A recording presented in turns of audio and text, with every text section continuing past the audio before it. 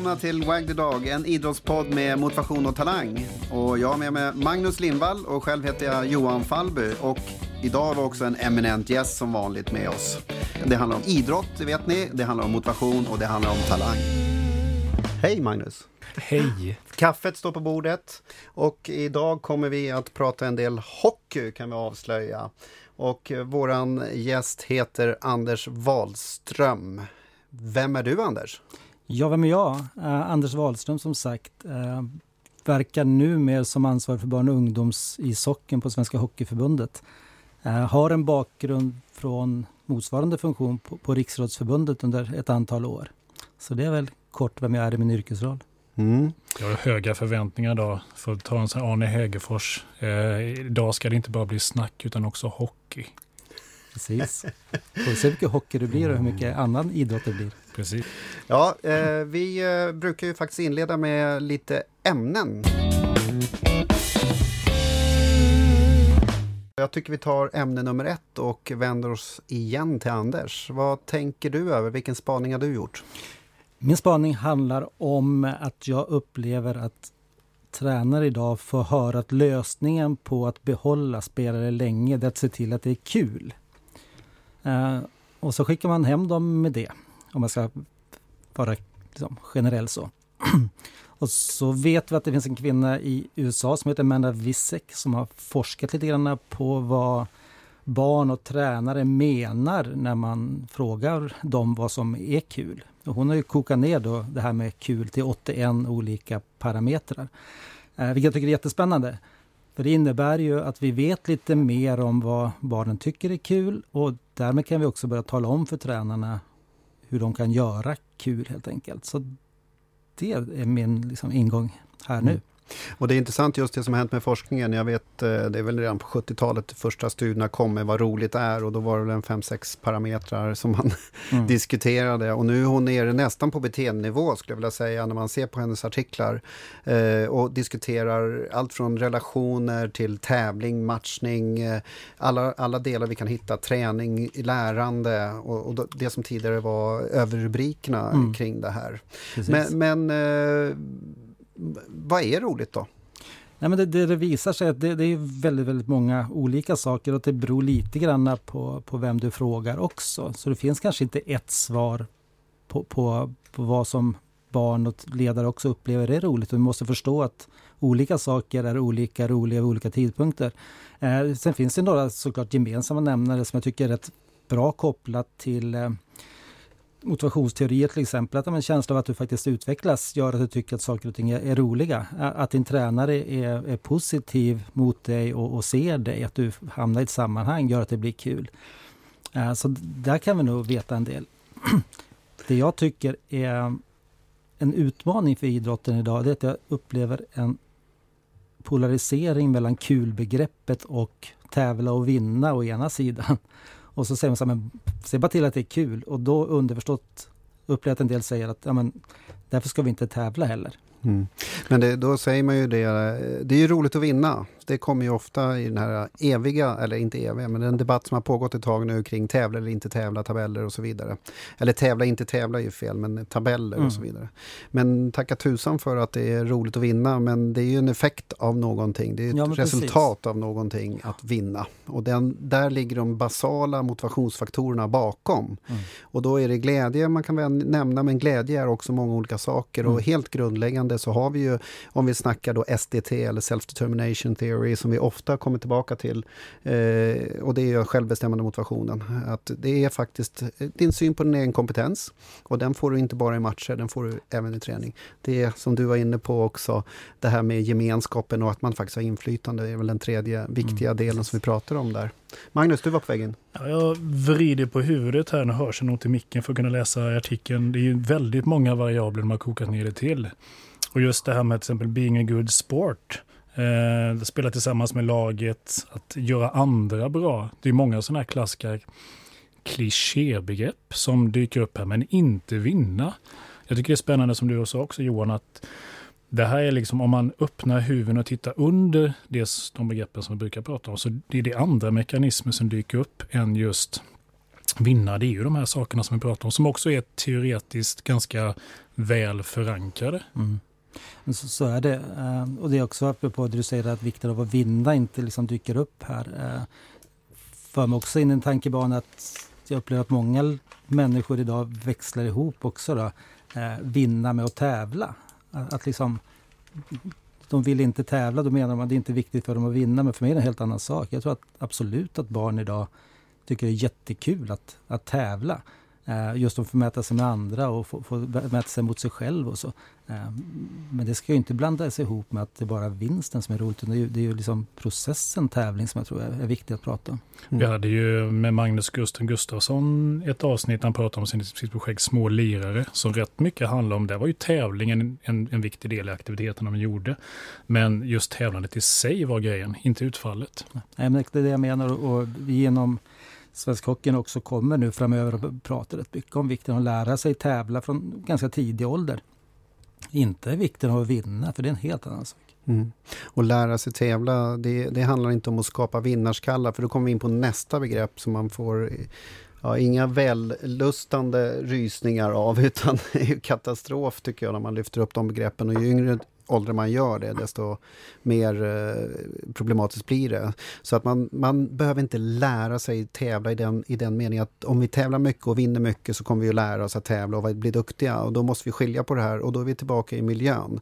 I vilken miljö tävlar vi i? Tävling är inte farligt för de barnen som är redo för det, och de som inte är redo för det, de behöver inte tävla, utan de kommer, om de fortsätter med idrott, tycker det är roligt, så kan de så småningom att närma sig det begreppet mer och mer, och låt dem göra det i sin takt.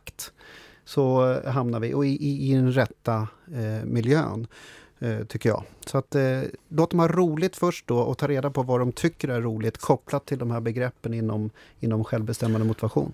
Ja, man kan väl säga en sån här myt som dyker upp ibland, det är väl bland kommentatorer och vissa andra, att det viktigaste vi kan ge barnen är den viktiga aspekten. Du ska bli duktig, du måste lära dig tidigt att hata och förlora. Och har du inte med dig det i generna, så måste du helt enkelt få det i miljön. Vi ska lära våra ungdomar tidigt att hata, att förlora, för då har de stor chans att bli någonting. Jag är inte riktigt så säker på att det där kan vara... Det leder ju till många andra konstiga konsekvenser, och gör det ju någonting som blir problematiskt långsiktigt. Och då tänker jag igen här då, att hur löser vi det här? Vad hittar vi ett steg framåt? Roligt är viktigt begrepp, men... Jag tror att vi måste börja även i vår tur då, titta på MNV6 forskning här och fundera på hur kan vi förmedla de här budskapen i tränarutbildningarna, och inte stanna vid att säga att se bara till att det är kul, då kommer de att fortsätta. Utan börja prata om, bryt ner det till tränarbeteenden. Hur gör du liksom? Både i miljön runt omkring idrotten, men också i din tränarroll. Och då finns tävling som ett begrepp där också, tänker jag. Så jag tycker man ska ta och kika på Amanda Wiseks forskning, The Fun Integration Theory. Det finns ett antal studier kring det här som problematiserar begreppet på ett bättre nivå än vad forskningen gjorde bara för 5-10 år sedan, måste jag säga. Så forskning går framåt, Magnus. Det är ett filmar på om man tittar på dig som professor. Nej, det är en myt att det går framåt. Det går både bakåt och framåt. Det är som att dansa tango. Det är 2 steg åt sidan, 1 fram, 1 bakåt. Då kör vi in på ditt ämne då. Jag var lite taskig där, så då får vi snacka några minuter här då. Ja, då skickar jag tillbaka en skruvad puck till dig då. Jag lyssnade på Offsides VM-podd häromdagen. Och då när de skulle resa från Landvetter så hade de träffat 2 gamla kollegor till dig, Jörgen Persson och Erik Lind, som skulle resa någonstans, oklart vad de skulle göra. Och då kom de in på det här liksom att Jörgen Persson kanske har stått i skuggan av Gio Wallner.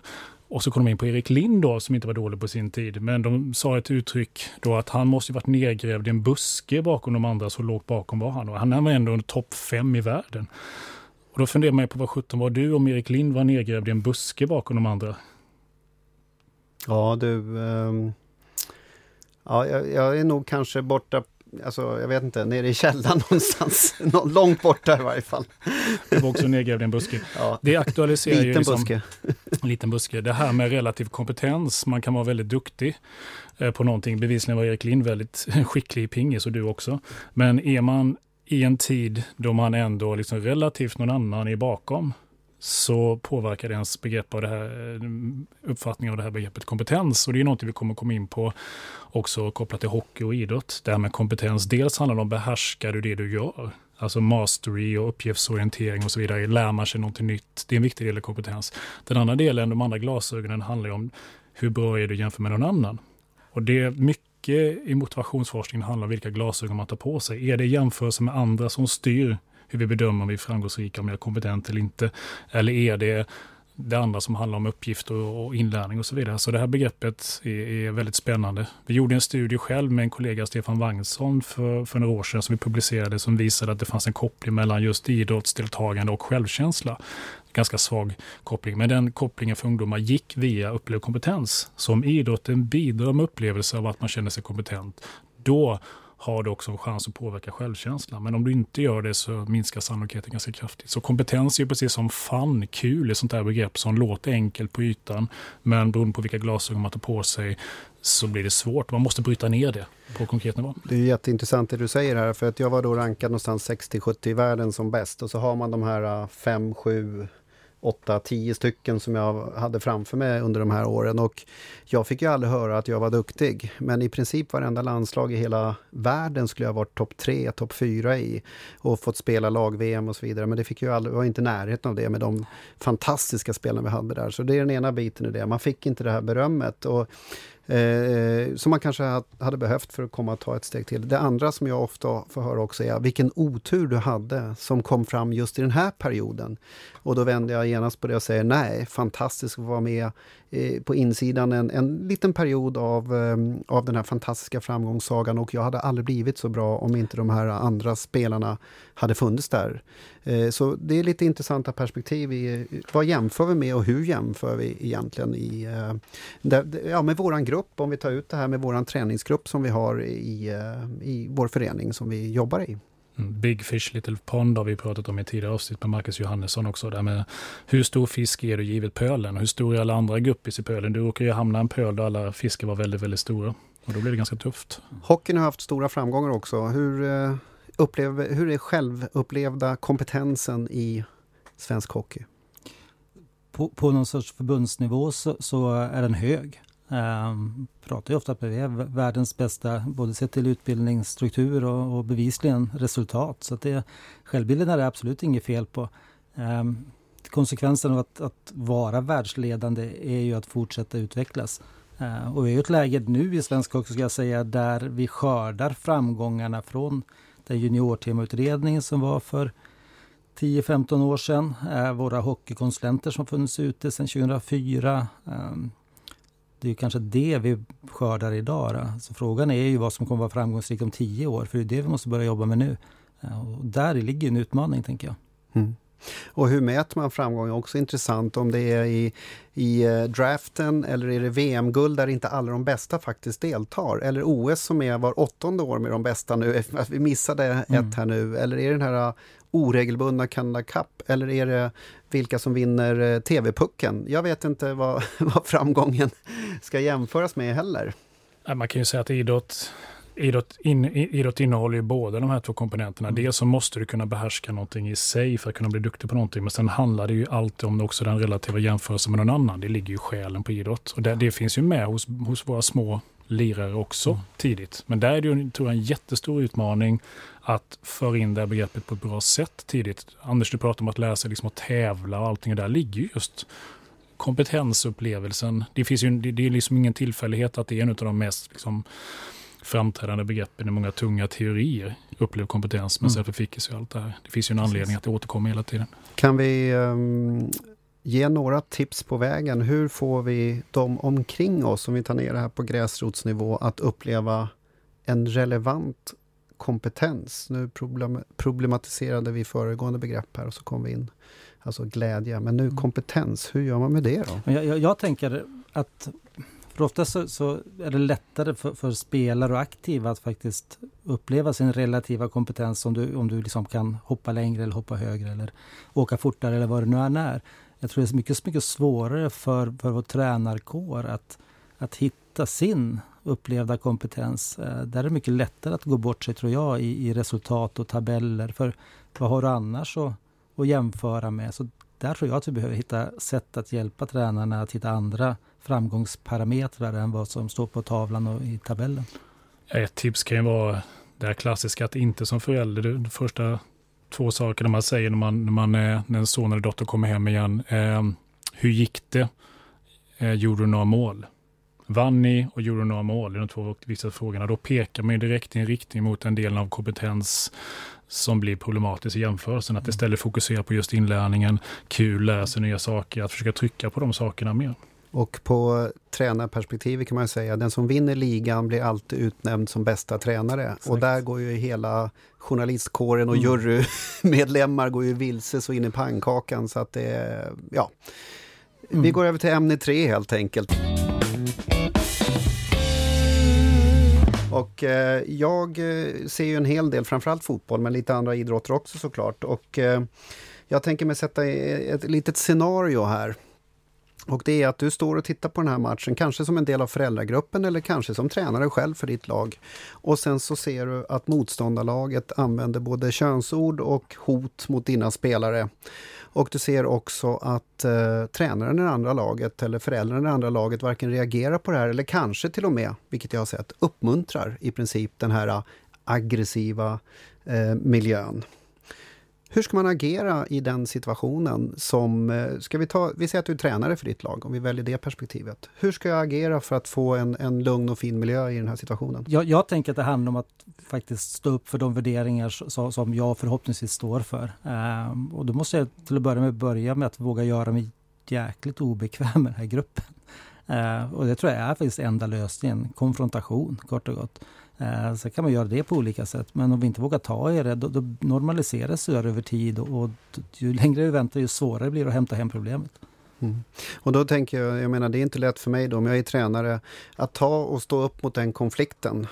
Att ta konflikten här och då, det är ju inte den enklaste saken. Där kan ju lika gärna vara en föräldragrupp. Den andra föräldragruppen står och beter sig illa, eller någon i min egen föräldragrupp står och beter sig illa. Och det är ju inte alla som vill ta den här konflikten och inte känner att det är deras konflikt ens en gång. Jag tror det är, precis som du säger Anders, det ofrånkomligen kommer bli obekvämt. Vi människor gillar ju inte konflikt överlag och du tvingas liksom ta en risk att ställa upp och säga att det här är inte okej. Sen finns det nog många känslomässiga argument. De håller ju inte heller med att titta på dem nyktert, men liksom att minsann, jag lägger alla de här timmarna och pengarna på min dotter eller min son. Jag fan tar med rättigheten och tycka till. Det är ett fritt land, luften är fri. Det finns många sådana här svepargument som folk använder som egentligen inte håller, men som man gör det känslomässigt. Så du tvingas nog in en konfrontation hur den gör förr eller senare, om det dyker upp. Så tror jag det är inget, nu är det lite anekdot här, men man har ju i Umeå, tror jag det är, tagit fram så här kaffekoppar som man har på fotbollsturnéer. Det står så här, budskap till föräldrarna, men tänk på att det är barn, domaren är mänsklig, sköter snyggt och gud vet vad det står på det där. Men de vittnar i alla fall om att när någon förälder beter sig på läktaren så räcker det att höja glaset i en liksom, kaffeskål så här. Så ja, men lugna sig lite grann. Så det blir som en liten trigger på det där att hålla sig lugn. Jag trodde du skulle mena att de skulle kasta dem på varandra för att det skulle bli en snabbt avslut på diskussionen. Ja, också en lösning. Det finns många lösningar. Nej, men jag upplever ju det här att det är väldigt svårt för folk att ta konflikten där och jag ser också ett annat perspektiv i det här och det är ju helt enkelt, jag vet att man börjar med matchvärdar och sånt på olika ställen, men också att man faktiskt går den officiella vägen via sin egen förening och påtalar det här att ordföranden eller någonting i min förening som har någon som har en officiell position kontaktar den andra föreningen och säger vi mötte det här laget, vi upplevde de här sakerna, vi önskar att vi får en bättre miljö vid nästa tillfälle och det vore väldigt trevligt om ni kunde åtgärda det här och kan vi hjälpa till på något sätt så gör vi gärna det. Att man då tar den vägen om man vill undvika den här konfrontationen, för believe it or not, ibland så blir det ganska aggressivt ute på planen mellan föräldrar, tränare, barn och det är ju förvånansvärt. Det är beklagligt att det är så. Sen så tror jag att alla vägar som kan lösa problemet är bra, för det är ju ett problem som vi absolut inte får ducka om vi vill behålla liksom, många inom idrotten och inom hockeyn och inom fotbollen, allt vad det kan vara. Det som skulle vara intressant är om man började och kanske ställde krav från förbundens sida att man ska ha en sån funktion inne i föreningarna.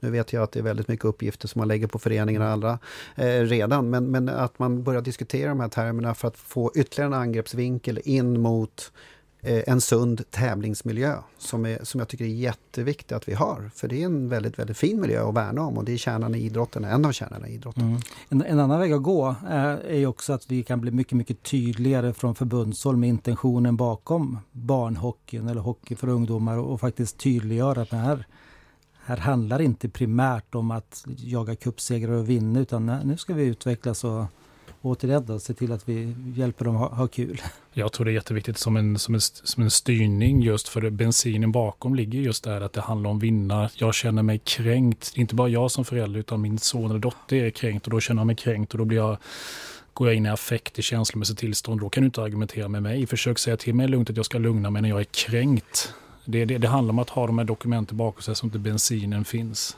Precis. Jag tycker vi stänger ämnet där. Det är en viktig fråga att det finns anledning att återkomma till den, tänker jag. Och nu kommer vi in till veckans kicks. Våran ödmjuka syn på saker som kanske inte alltid fungerar optimalt eller kanske har en god bakgrund och vilja.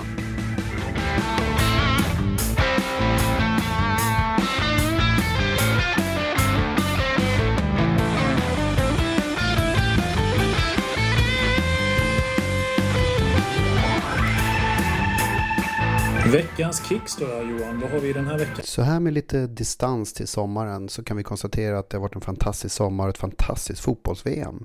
Men det var någonting som faktiskt sköljde över oss och nästan förstörde hela stämningen. Och det var ju faktiskt Zlatan i varenda reklam och överallt och med märkliga uttalanden. Och det tycker vi ska prata om i veckans kicks. Nu är han i spelbranschen och det är hans jobb och liksom gör mycket uppmärksamhet för att man ska tjäna pengar. Visst, man ska inte göra för stor grej av det. Det tror inte Jan Andersson och gänget gör heller kanske. Man kan ta på sig glasögonen. Sen kan man också se honom som den här rollmodellen fortfarande är för många barn och ungdomar. Och när han beter sig på det sättet, landar och säger det är jag som har kontrollen och bestämmer vem som ska vara coach och vem som inte ska vara coach. Det är klart det blir störande för Jan Andersson och gänget hur man än vänder och vrider på det. Att han finns där som ett slags spöke och påverkar och säger sådana här saker som inte finns någon rim och reson i. Å ena sidan hade han varit helt harmlös och inte påverkat någon. Hade han inte varit någon influencer så hade man kunnat bara skratta åt och liksom så här bort med honom.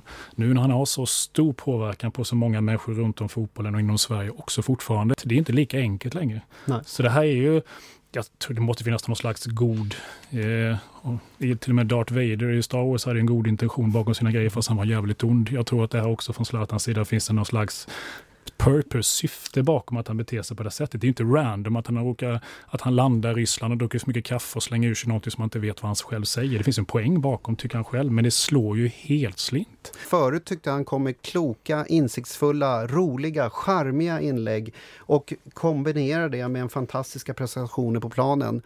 Men idag så dyker han upp i alla möjliga reklamer och han tror att han tar ut landslag och han, jag tycker faktiskt jag tror hans reklam-PR-gubbar bakom där verkar ha gått vilse någonstans och det här har spårat ur. Ja, jag är lite rädd. Det. Ja, man får hoppas det. Jag är lite rädd att en fantastisk idrottsman som har givit så många glada stunder och spännande moment i svensk idrott att han helt bara spelar bort sig själv. Och det tycker jag i så fall skulle vara både tragiskt och ledsamt med tanke på att han har ett stort inflytande. Det är många ungdomar framförallt som ser upp till honom och det är ju, hans idrottsliga prestationer är ju ingen som kan säga någonting annat om. Så att det tycker jag är lite synd. Och sen tänker jag också, man jämför med kulturen i olika idrotter också. När jag tittar på hockeyn så ser jag de ambassadörerna som är där, hur de uppträder kontra det här som sker, inte bara med Zlatan då, utan jag tycker inom fotbollen, på många olika ställen inom fotbollen så blir det andra förebilder. Jag vet inte Anders om du har reflekterat. Jag har absolut reflekterat över och bara det här nu när man tittar på skillnaden mellan hockey-VM och fotbolls-VM här där hockeylandslaget har en journalist som följer dem väldigt nära och väldigt, väldigt transparent och det accepteras av spelarna och man ställer upp och man bjussar på sig själv. Man ställer upp och visar i tv-studion och så vidare. Så någonting gör ju hockeyn väldigt, väldigt rätt i sin spelarutbildning som får spelarna att känna att det är viktigt att jag är en schysst individ och hjälper till det jag kan. Liksom. Det är ju alltid från den här typen av insatser till liksom det vi ser att många av LHL-proffsen lägger sin tid på i form av sociala projekt. Jag är svårt att se liksom någon hockey, liksom Foppa eller Sudden eller någon av de här som är ambassadörer skulle uttala sig något som är till och med glimt i ögat på det här sättet. Det finns ju liksom inte på kartan. Nu är ju en Zlatan, det finns ju som tur är bara en i hela världen. Han är en extrem outlier. Men ändå, det är ju risk också att det blir tvärtom, att barn och ungdomar ser det här liksom bakvänt. Okej, jag förtjänar respekt. Jag har kontroll. Ja, det kan inte han ens göra när han har förtjänat det, Zlatan. Men att man kan bete sig på det här sättet innan man är duktig. Att det blir som ett sätt att legitimera det här sättet att bete sig på. Det är ju väldigt tråkigt i så fall att man förtjänar respekt utan någon anledning. Precis, men för att koppla det till lite vetenskap då, om jag inte missminner så kunde väl Magnus Kilger i sin studie han intervjuat både hockey- och fotbollsspelare faktiskt. Han har väl en persona där som han intervjuat som är lite Zlatan-aktiga. Som liksom försöker sälja sig själv in i distriktslagen. Ja, och det förekommer säkert, men jag tycker också just man tänker som Magnus var inne på, just det här, antingen är det en PR-grej, vilket vi hoppas på, men det finns också narcissistiska inslag i det här när man tittar på det utifrån, utan att överhuvudtaget det är inga diagnoser vi snackar om här, utan mer, jag tycker det är synd för idrotten, jag tycker det är synd för en sån fin idrottsman som har gett så många bra saker till svensk fotboll, att man går vilse på det här sättet. Och jag tror faktiskt, om man ska se in i framtiden, att PR-människorna bakom honom också ser det här idag, för det här dyker ju upp på olika ställen nu, att nu är man faktiskt trött på det här, att hålla på det sättet, det blir inte bra i längden. Han spelar ett högt spel med sitt eget varumärke, det kan man i alla fall säga, medvetet eller omedvetet. Ett problem är väl att kanske vissa har avfärdat de här tokigheterna som, men Zlatan är ju bara Zlatan. Han är som han är, det är inget att ta på allvar när han slänger ur sig sådana här saker. Det är ju ingen ursäkt. Och i det här fallet så, någon kanske har någon idé att han gör det av god vilja för att ta bort pressen från landslaget istället. De blir ju involverade. Sen tror jag många är ganska rädda för honom också som en person, att han har mycket respekt på det sättet att det är läskigt att säga emot honom, som många journalister har pratat om. Han är oförutsägbar, han har en där maktaura runt omkring sig. Så att komma undan med det argumentet att Zlatan är Zlatan tycker jag är helt fel. Jag menar, bullshit är bullshit. Man är en pajas så är man en pajas, oavsett vad bra saker man har gjort tidigare. Det är viktigt att... Och just rädslan hos journalister att de inte får intervjua honom nästa gång, och den makten han har där tror jag också kan driva en del av situationen som har uppstått. Ja. Och någonstans har det gått knas i bollen. Hoppas att det blir bättre framöver. Att han gör en comeback också när det gäller de delarna. Så hoppas vi att vi har kommit till slutet på den här diskussionen. Jag kan bara konstatera att jag tror att Zlatans PR-byrå kommer att involvera honom i ett gäng med välgörenhet och andra saker som får ett nytt perspektiv på honom. Annars riskerar han ju helt enkelt att missa hela sin marknad, som du varit inne lite grann på, Magnus, också. Så se upp nu här under hösten, vintern. Fram till jul tror jag så kommer det ett gäng med inbjudningar och med idéer och tankar från PR Zlatan AB. Ska vi stänga den diskussionen och gå in på den lite köttigare delen? Vi har ju Anders Wahlström här och ni kan alltid hitta oss på #WagTheDogPod.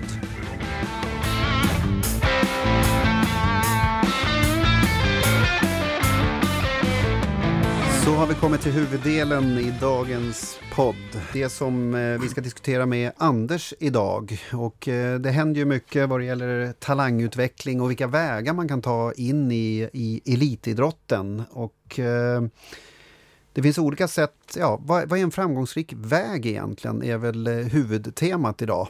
Och det som kan se ut som en framgång kanske inte riktigt är det. Hur tänker du, Anders?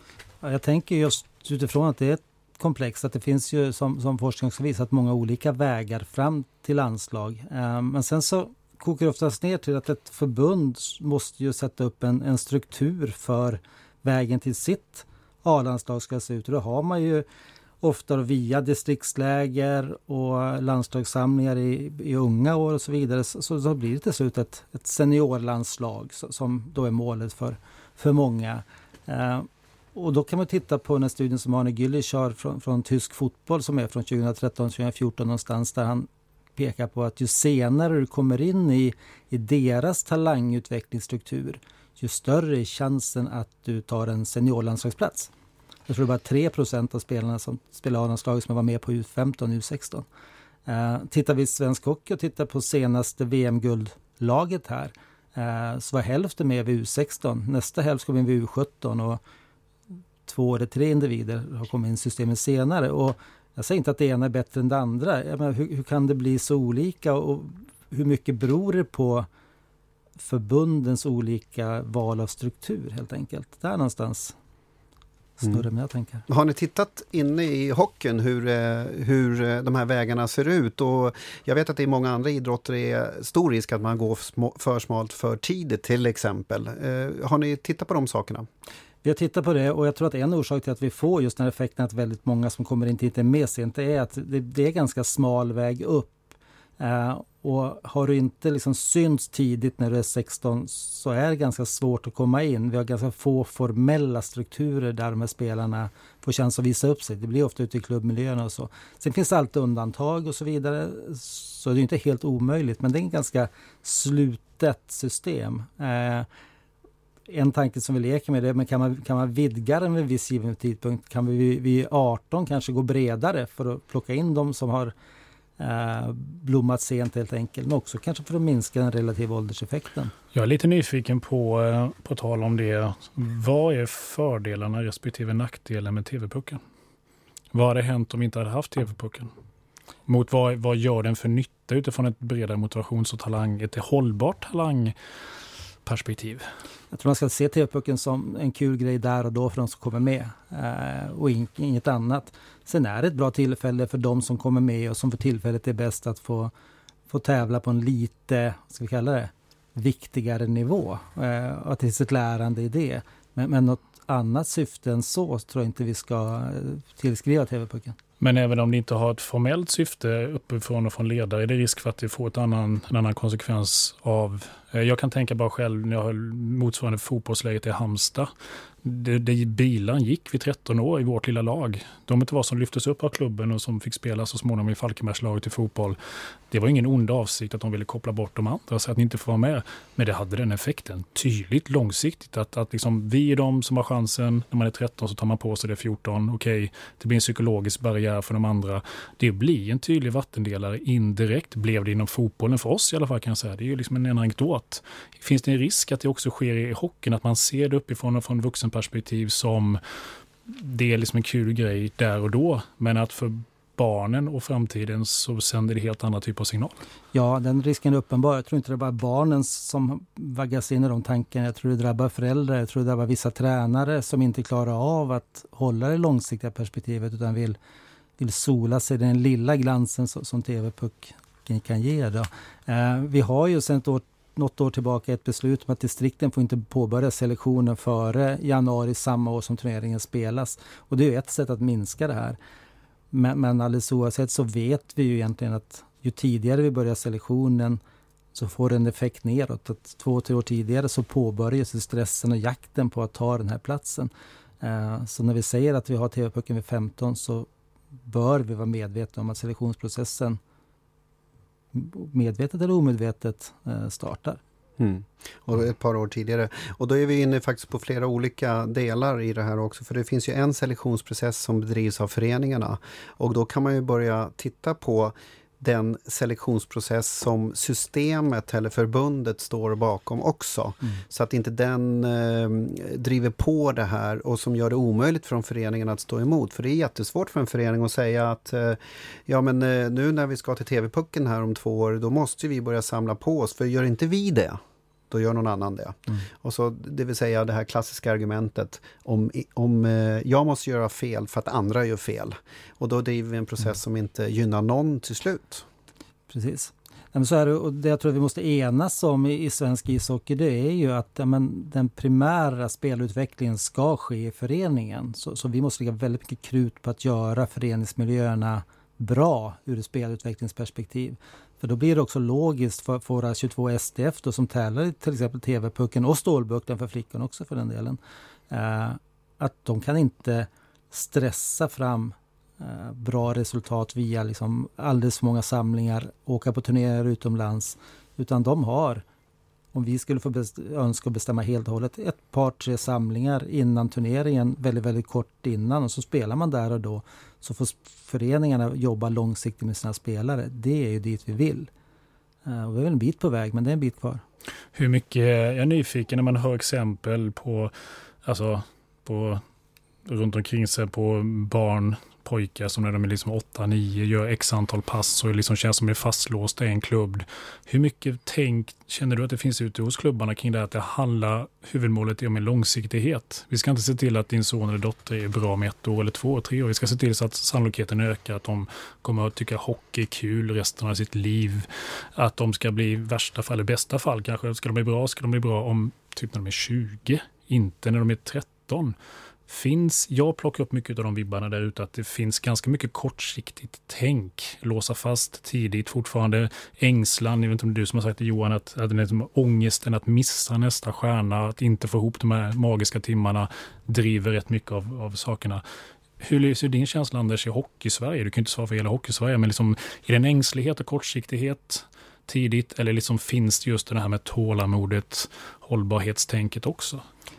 Det är nog både och. Jag skulle säga på förbundsnivå och i de stora elitklubbarna, med som allra flesta, så är medvetenheten hög. Men man kanske inte kommer hela vägen hos oss att liksom bygga en struktur och ett system som stimulerar till rätt beteende, om vi säger så. Utan det finns säkert vissa skav där fortfarande. Och det har vi tagit tag i och jobbar med nu i en ny utvecklingsmodell som får ett antal konsekvenser. Då. Vi är inte i mål där, långt ifrån så, men processen är påbörjad. Det togs ett beslut samtidigt som man tog bort det här med att inte distrikten får börja plocka spelare för januari samma år, så plockades ju tabellerna bort upp till och med U12.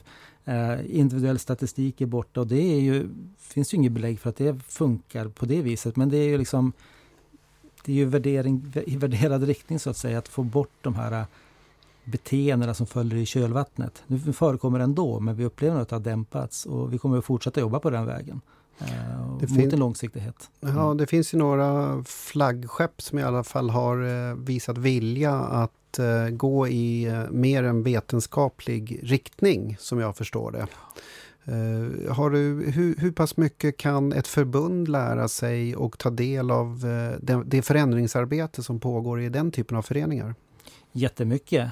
Det gäller att ha örat mot rälsen. Det är ju naivt att tro att vi ska komma på alla goda tankar själv, utan det gäller att omvärldsbevaka både neråt egen rörelse med andra av våra nationella förbund, men även med våra internationella förbund. Vi vet att USA Hockey har kommit ganska långt när det gäller deras paketering framförallt av sin utvecklingsmodell, och vi kikar på både svensk fotboll och svensk innebandy, men också ner på klubbar som HV71 och Frölunda i viss mån, som har tänkt till och jobbar med en långsiktig spelutvecklingsplaner. Utan att gå in på, vi kan inte diskutera enskilda föreningars verksamhet här. I och för sig, du kanske känner till dem så väl, men om man tittar på den typen, du nämnde Frölunda, HV här, vad är det de gör som rent konkret och praktiskt som kan förändra synen på en hållbar talangutveckling? Min bild av det de gör får vi hålla mig till då. Den kan ju vara felaktig. Men det är ju att de medvetet strävar efter att hålla kvar så många spelare så länge som möjligt i egna led, och samtidigt vara stöttande för de föreningar som finns i närregionen och vara ute och hjälpa till dem där, och inte vara och rycka russinen för tidigt helt enkelt. Vi har gjort en del djupdykningar i vår interna data i hockeyn, där vi tittar på spelarpopulation. Och där kan vi ju konstatera att spelarpopulationen i ett distrikt där man väldigt medvetet har sagt att från elitklubbens sida att de kommer inte till oss förrän U16-året, stannar kvar i era klubbar. Där ser vi en ökning av antalet spelare över en tidperiod där befolkningsunderlaget faktiskt har minskat. I ett annat distrikt under samma tidperiod där elitklubben där sa att vi ska ha ett stadslag från 12 år, så börjar man plocka russinen. Där har man tappat en fjärdedel av spelarpopulationen. Så att anekdoter förvisso, Men ändå två ytterligheter där man medvetet valt två olika strategier och dess utfall då. Och anekdotisk bevisföring kan vi förtydliga är när man har ett exempel som vi vet inte vilken bärighet det har för resten av Sverige, men däremot så är det ett bra exempel, eller ett exempel som möjligtvis belyser just det här med att långsiktighet fungerar. Och här har vi ju en puck till en lämplig forskare någonstans som kan ta tag i detta. Det hoppas vi på. Jag vet också att Svenska Hockeyförbundet med flera förbund vänder sig mer och mer mot just den här typen av samarbete med universitet och högskolor för att undersöka sådana här saker. Yes. Det är ju super intressant faktiskt. Mm. Hur kommer det sig, som forskare så blir man ju ganska positivt överraskad när det kommer en gäst med 2 forskningsartiklar som lägger på bordet. Mm. Är det en tillfällighet? Klart inte det. Men liksom ska man se det som en väldigt positiv symbol givet din roll du har i Hockeyförbundet, att det är evidensbaserat i botten och ni verkligen tar in och är intresserad av forskning också? Absolut, jag tror att vi kommer från en historia av väldigt mycket beprövad erfarenhet och det har ju bevisligen varit liksom framgångsrikt resultatmässigt, jättebra. Så vi vet väldigt väl ur det perspektivet vad vi ska göra. Det vi nu måste göra för att vara liksom kvar i toppen om 10 år, det är att börja titta på bästa möjliga evidens också. Och tillsammans med den beprövade erfarenheten lägga till liksom någon sorts reality check. Och därifrån liksom börja bygga, liksom de beslut vi fattar framåt måste bygga på de här 3 parametrarna. Då tror jag vi ökar sannolikheten att pricka så rätt vi kan liksom förutspå. Mm.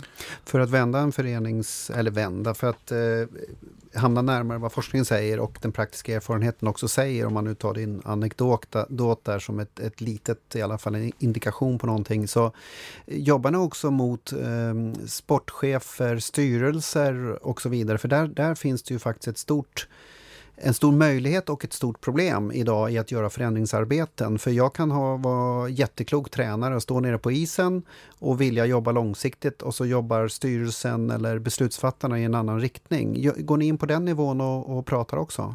Vi kommer att göra det mer framöver än vad vi har gjort hittills. För vi har också identifierat det där, att de sitter ju faktiskt och fattar beslut som rör tränarens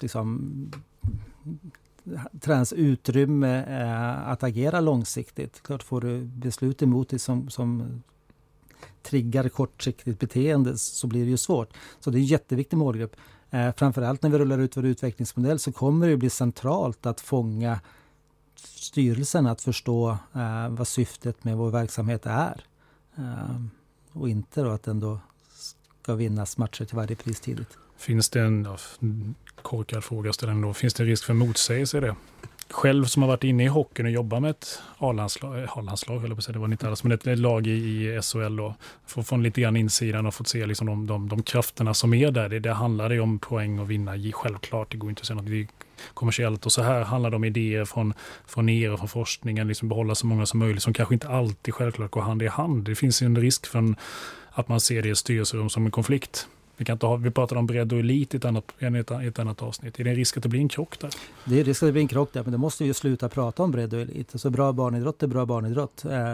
Och jag tycker vi ska prata liksom barnidrott kanske längre upp än 12 år. Kan vi ha ett mål att få med så många välutbildade individer som möjligt i vår idrott upp till och med åtminstone 16, där gymnasiesystemet kickar in och där vi får en naturlig selektion, så har vi ju nått jättelångt. Om vi kan dämpa liksom hetsen och få föreningen att sitta lugnt i båten upp till dess och fokusera på bra utvecklingsmiljöer på så många ställen som möjligt. Jag fick liksom, på tal om det här med att ängslighet driver idrotten, ibland så fick jag liksom en sån här idé i skallen här nu, eller en bild av en person som sitter i en eka och bara ror runt i panik.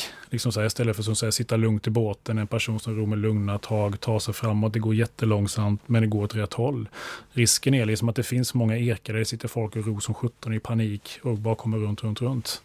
Precis. Jag tror jag kikade mitt bildspel också. Ja, just det. Copyright.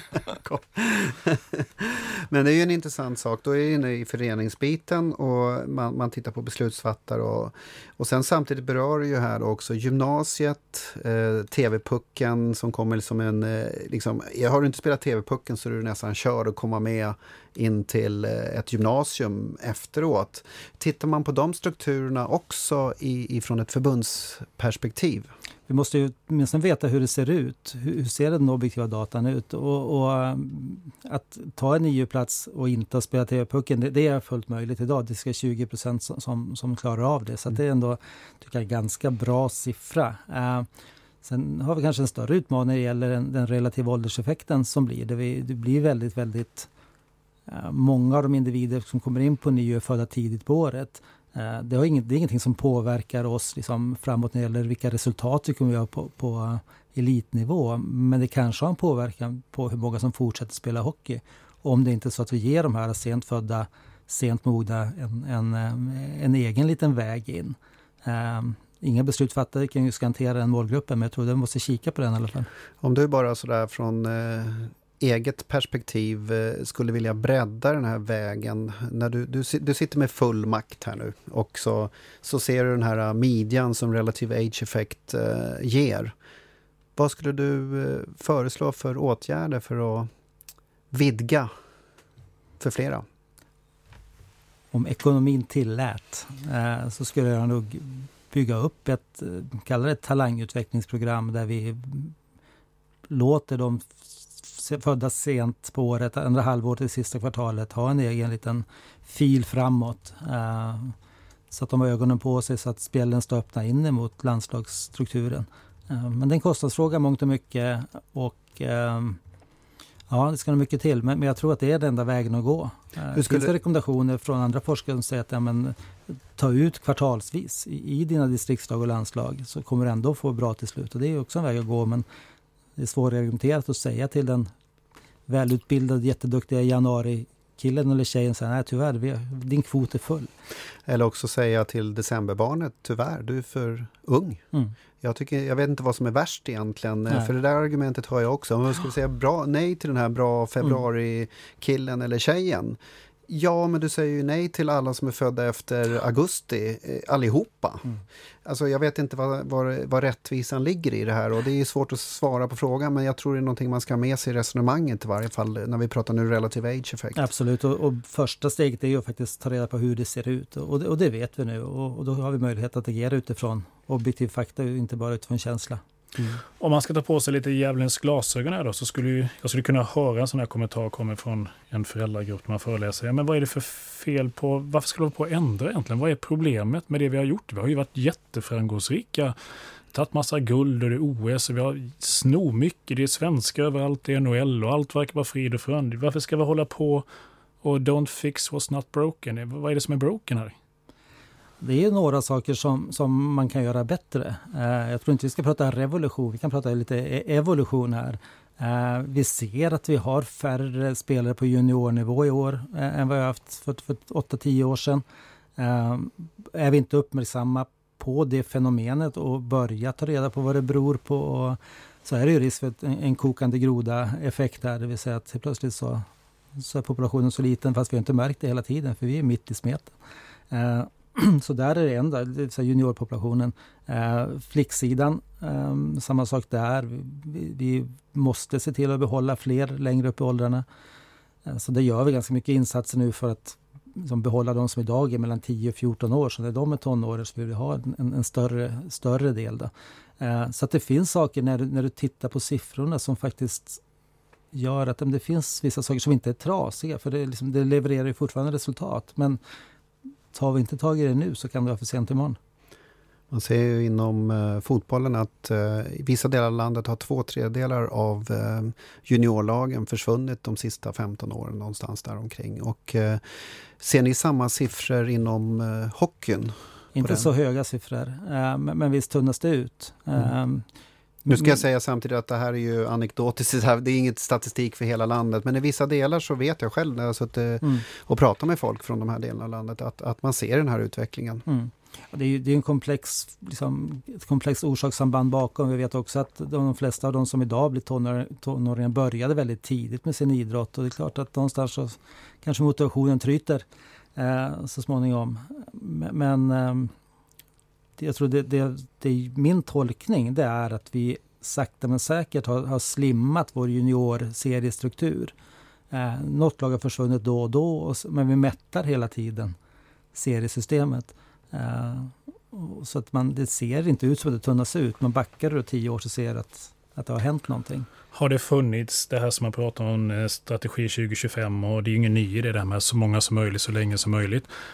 Är det någonting som är ganska nytt? Jag ställer en naiv fråga. Eller har det funnits den här idén i hockeyn också 10, 15, 20 år tillbaka i verksamheten? Att man inte bara vi ska få fram ett starkt lag som vinner OS-guld och så många som möjligt till NHL, utan det finns en idé om att vi vill att så många som möjligt ska fortsätta spela hockey långt upp. Eller skulle du säga att det är en förhållandevis ny idé ändå? Nej, jag skulle säga att viljan har funnits. Idén om det har funnits. Men det jag tror är att de strukturer vi har byggt har inte möjliggjort det.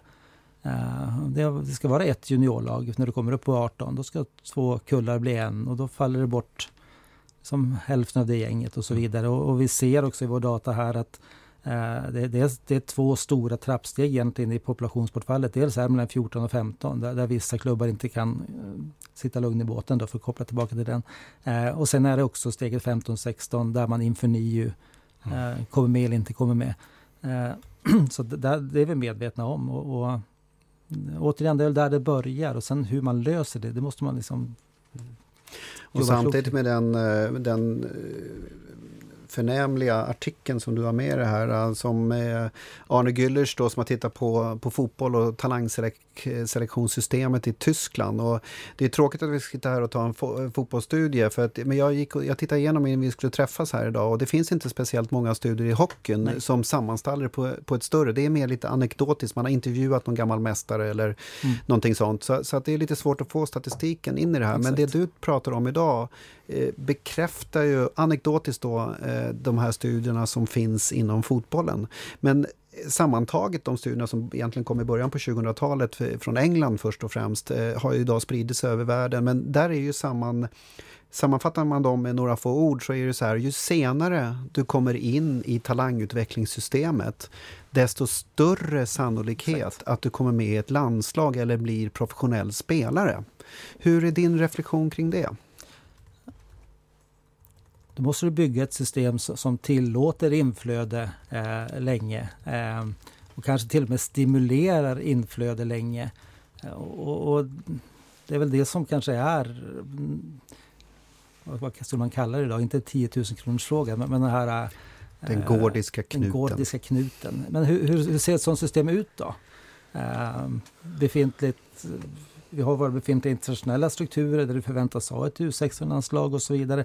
Så det är ju komplext. Men återigen, 3:e eller 4:e gången jag säger det här nu, men allt börjar ju med medvetenhet kring problemet. Liksom. Och är vi inte det, då har vi inte någon chans. Men är vi medvetna hur det ser ut, utifrån erfarenhet, utifrån vetenskap, då kan vi faktiskt göra något åt det. Ja, och det är där, då kommer vi tillbaka igen då är det här på flera nivåer problematiken för mig. Det börjar i ett förbundsrum någonstans, det går igenom idrottens strukturer och där är ju allt från tränarutbildning, sportchefsutbildningar, allting som man har där. Det är regelsystem i hur man tävlar. Och det går ner i föreningarna, i distrikten och i föreningarna. Hur man tillsammans sätter sig ner och får ihop det här till en helhet. På fotbollsförbundet jobbade jag och redan 2002-2003 någon gång så sa jag, varför ligger tävlingsavdelningen inte under utbildningsavdelningen och barn- och ungdomsidrotten och den, alltså talangutveckling eller hållbara talangutvecklingen? Och det var det egentligen ingen som hade svar på. Det är den typen av frågor som jag någonstans kommer tillbaka till, att vi måste kanske rucka på systemen från botten och vända upp och ner på det och sitta inom våra respektive idrotter för att hitta ett system som gör att det är möjligt, som du var inne på Anders också, att stanna kvar i idrotten och det är möjligt att hitta flera vägar. Och där blir jag lite orolig när man stänger av vägar och genom att resurserna finns inte, man måste in på gymnasiet annars är det kört eller i TV-pucken, man måste vara med i det första laget som är 12 år när man samlas till första och så vidare, att vi stänger vägar. Och även det andra saker som jag tycker, om jag sammanfattar lite sådär på höften, men att det då i delar av landet finns elitföreningar som suger upp verksamheten runt omkring och faktiskt egentligen precis som man fiskar ut egentligen vattnena som är runt omkring och minskar möjligheterna och stänger vägar via småföreningar, via alla system som borde finnas. Precis, som slår hårdast mot de som föds sent på året dessutom då. Dessutom man vill plocka på relative age-effekt där. Där har vi ju en koppling också. Vilka har vi missat till det hockeyn? Vi behöver inte gå så långt som talanger, utan vilka kids vet vi något om det? Har vi missat? Har de upplevt att dörren har stängts? Vilka har vi tappat som vi skulle kunna fått med ett annat system? Och vilka missar vi idag? Har du någon liksom spekulation kring det, eller vet vi något om det? Vilka är de förlorade fåren? Liksom? Ja, men precis. Det är väl ett ämne för en podd för sig, höll jag på att säga. Skulle man kunna lyfta in liksom vilka föräldrar som sätter sina barn i hockey till att börja med. Har någon C-uppsats på gång från Umeå här som det tendensen är att man har ett ganska stort hockeyhabitus. Liksom man har lirat själv och man har ett stort hockeyintresse. Så där är det väl en som. De som inte har det börjar inte. Det socioekonomiska kapitalet ska jag säga är också kanske ingen större hinder för att kliva in i liksom vår 3 Kronor hockeyskola, men när du börjar komma upp i åldern så är det, så har du liksom någon sorts naturligt bortfall då. Men sen är det ju som det du kanske fiskar efter då, vilka är de här talangerna, eller vad jag ska kalla dem, som hade kunnat bli bra som inte blir kvar. Och jag tror att det är många av dem som är födda sent. Ja, som en liknelse som åker ut och sätter sig på bänken frivilligt. De blir inte utvisade. Det är ingen som egentligen sparkar, utan det är bara att bensinen försvinner. De sätter sig själva på bänken och det är inte kul längre. Tack vare att det finns en struktur som gör det svårt för dem. Socioekonomi till exempel, som jag sagt. Men också många av de som kanske är mittfåran från början som det blir för smalt och det är inte intressant, och därför så man kanske hade fått en jättelång karriär. Nu pratar vi inte NHL, nu pratar vi inte SHL, utan nu pratar vi att man hade hållit på lägre nivå. Man kanske hade blivit en jätteduktig ledare, man kanske hade blivit domare, man kanske hade fått någon slags jätteviktig roll längre upp om man inte hade blivit bortdribblad. Så man kan ju se egentligen vad är framgångsrik idrott, det blir så jättefilosofiskt. Liksom. Finns man kvar inom verksamheten överlag? Det är ju en framgång i sig, kan jag tycka. Absolut, och jag tror, vi pratade tidigare om det här, hur ger vi tränarna liksom feedback på att de är kompetenta och duktiga, och det tror jag. Liksom, men kommer spelarna tillbaka dag efter dag, år efter år, säsong efter säsong, så är det ett kvitto på att göra någonting bra. Och jag såg någon studie från UEFA som visar på att om du spelar fotboll som aktiv liksom, när du blir förälder, så när ditt barn blir 6-7 år, så är det högre sannolikhet att de börjar spela fotboll än att du la av när du liksom slutar din aktiva karriär som elitfotbollsspelare. Och det var tydligen större chans om du var ett stort engagerat fotbollsfan att ditt barn började än att du var för detta spelare. Så att det är ju ändå, alltså, att få dem att fortsätta länge är också koppling till rekryteringen. Spännande. Du har ju precis blivit varm i kläderna och fått en massa nya kollegor uppe på Hockeyförbundet. Om vi försöker sammanfatta den här otroligt viktiga diskussionen, vad är det vi kan förvänta oss från Svenska Hockeyförbundet i de här frågorna framöver? Vad är det ni sitter och klurar på där uppe, och vilka planer har ni den närmaste framtiden? Det är många planer, hoppas inte allt för högtflygande planer, men en utvecklingsmodell som tar sikte på långsiktig spelarutveckling helt enkelt. Utvecklingsmiljöer i föreningarna är ett högprioriterat område. Ledarskapsdelen i tränarutbildningen, alltså med en utvecklingsmodell så får det konsekvenser på många faktorer. Hur vi spelar hockey, alltså hur skapar vi bästa lärandemiljön i vår tävlingssituation. Och då är det inte 5 mot 5 på helplan för mindre barn. Definitivt inte. Frågan är hur vi ska spela det. Så att det är mycket på gång. Inför säsongen 1920, inför säsongen 2021 så tror jag vi kommer att lansera rätt mycket förbättringar. Evolution. Det tar ju tid att göra såna här arbeten, och man måste ju få med folk så att det känns att det är idrotten som utvecklar de här delarna också, och det är där det ska komma därifrån. Men det som gläder mig väldigt mycket också, det är ju att vi flera gånger här idag har nämnt forskning, vi har nämnt kopplingen mellan forskning och det praktiska, vi har nämnt förbundets arbete och föreningarnas arbete, och det här ska leda till att vi får ett antal nya, ännu bättre, eller ännu fler duktiga hockeyspelare, så jag kan sitta hemma och njuta framför tvn i VM och OS framöver och i SHL och så vidare. Ja, en sista fråga. Hur ligger det här arbetet i relation till internationellt arbete, de ledande förbunden runt om i landet? Har du hunnit få någon uppfattning om det? Ja, vår ambition det är att vara världsledande så att vi kommer att bryta ny mark. Och det är ju ett måste, tänker jag, om man vill bli bäst. Därför blir det ännu viktigare för oss att benchmarka mot andra idrotter också för att hitta de här vägarna till framgång.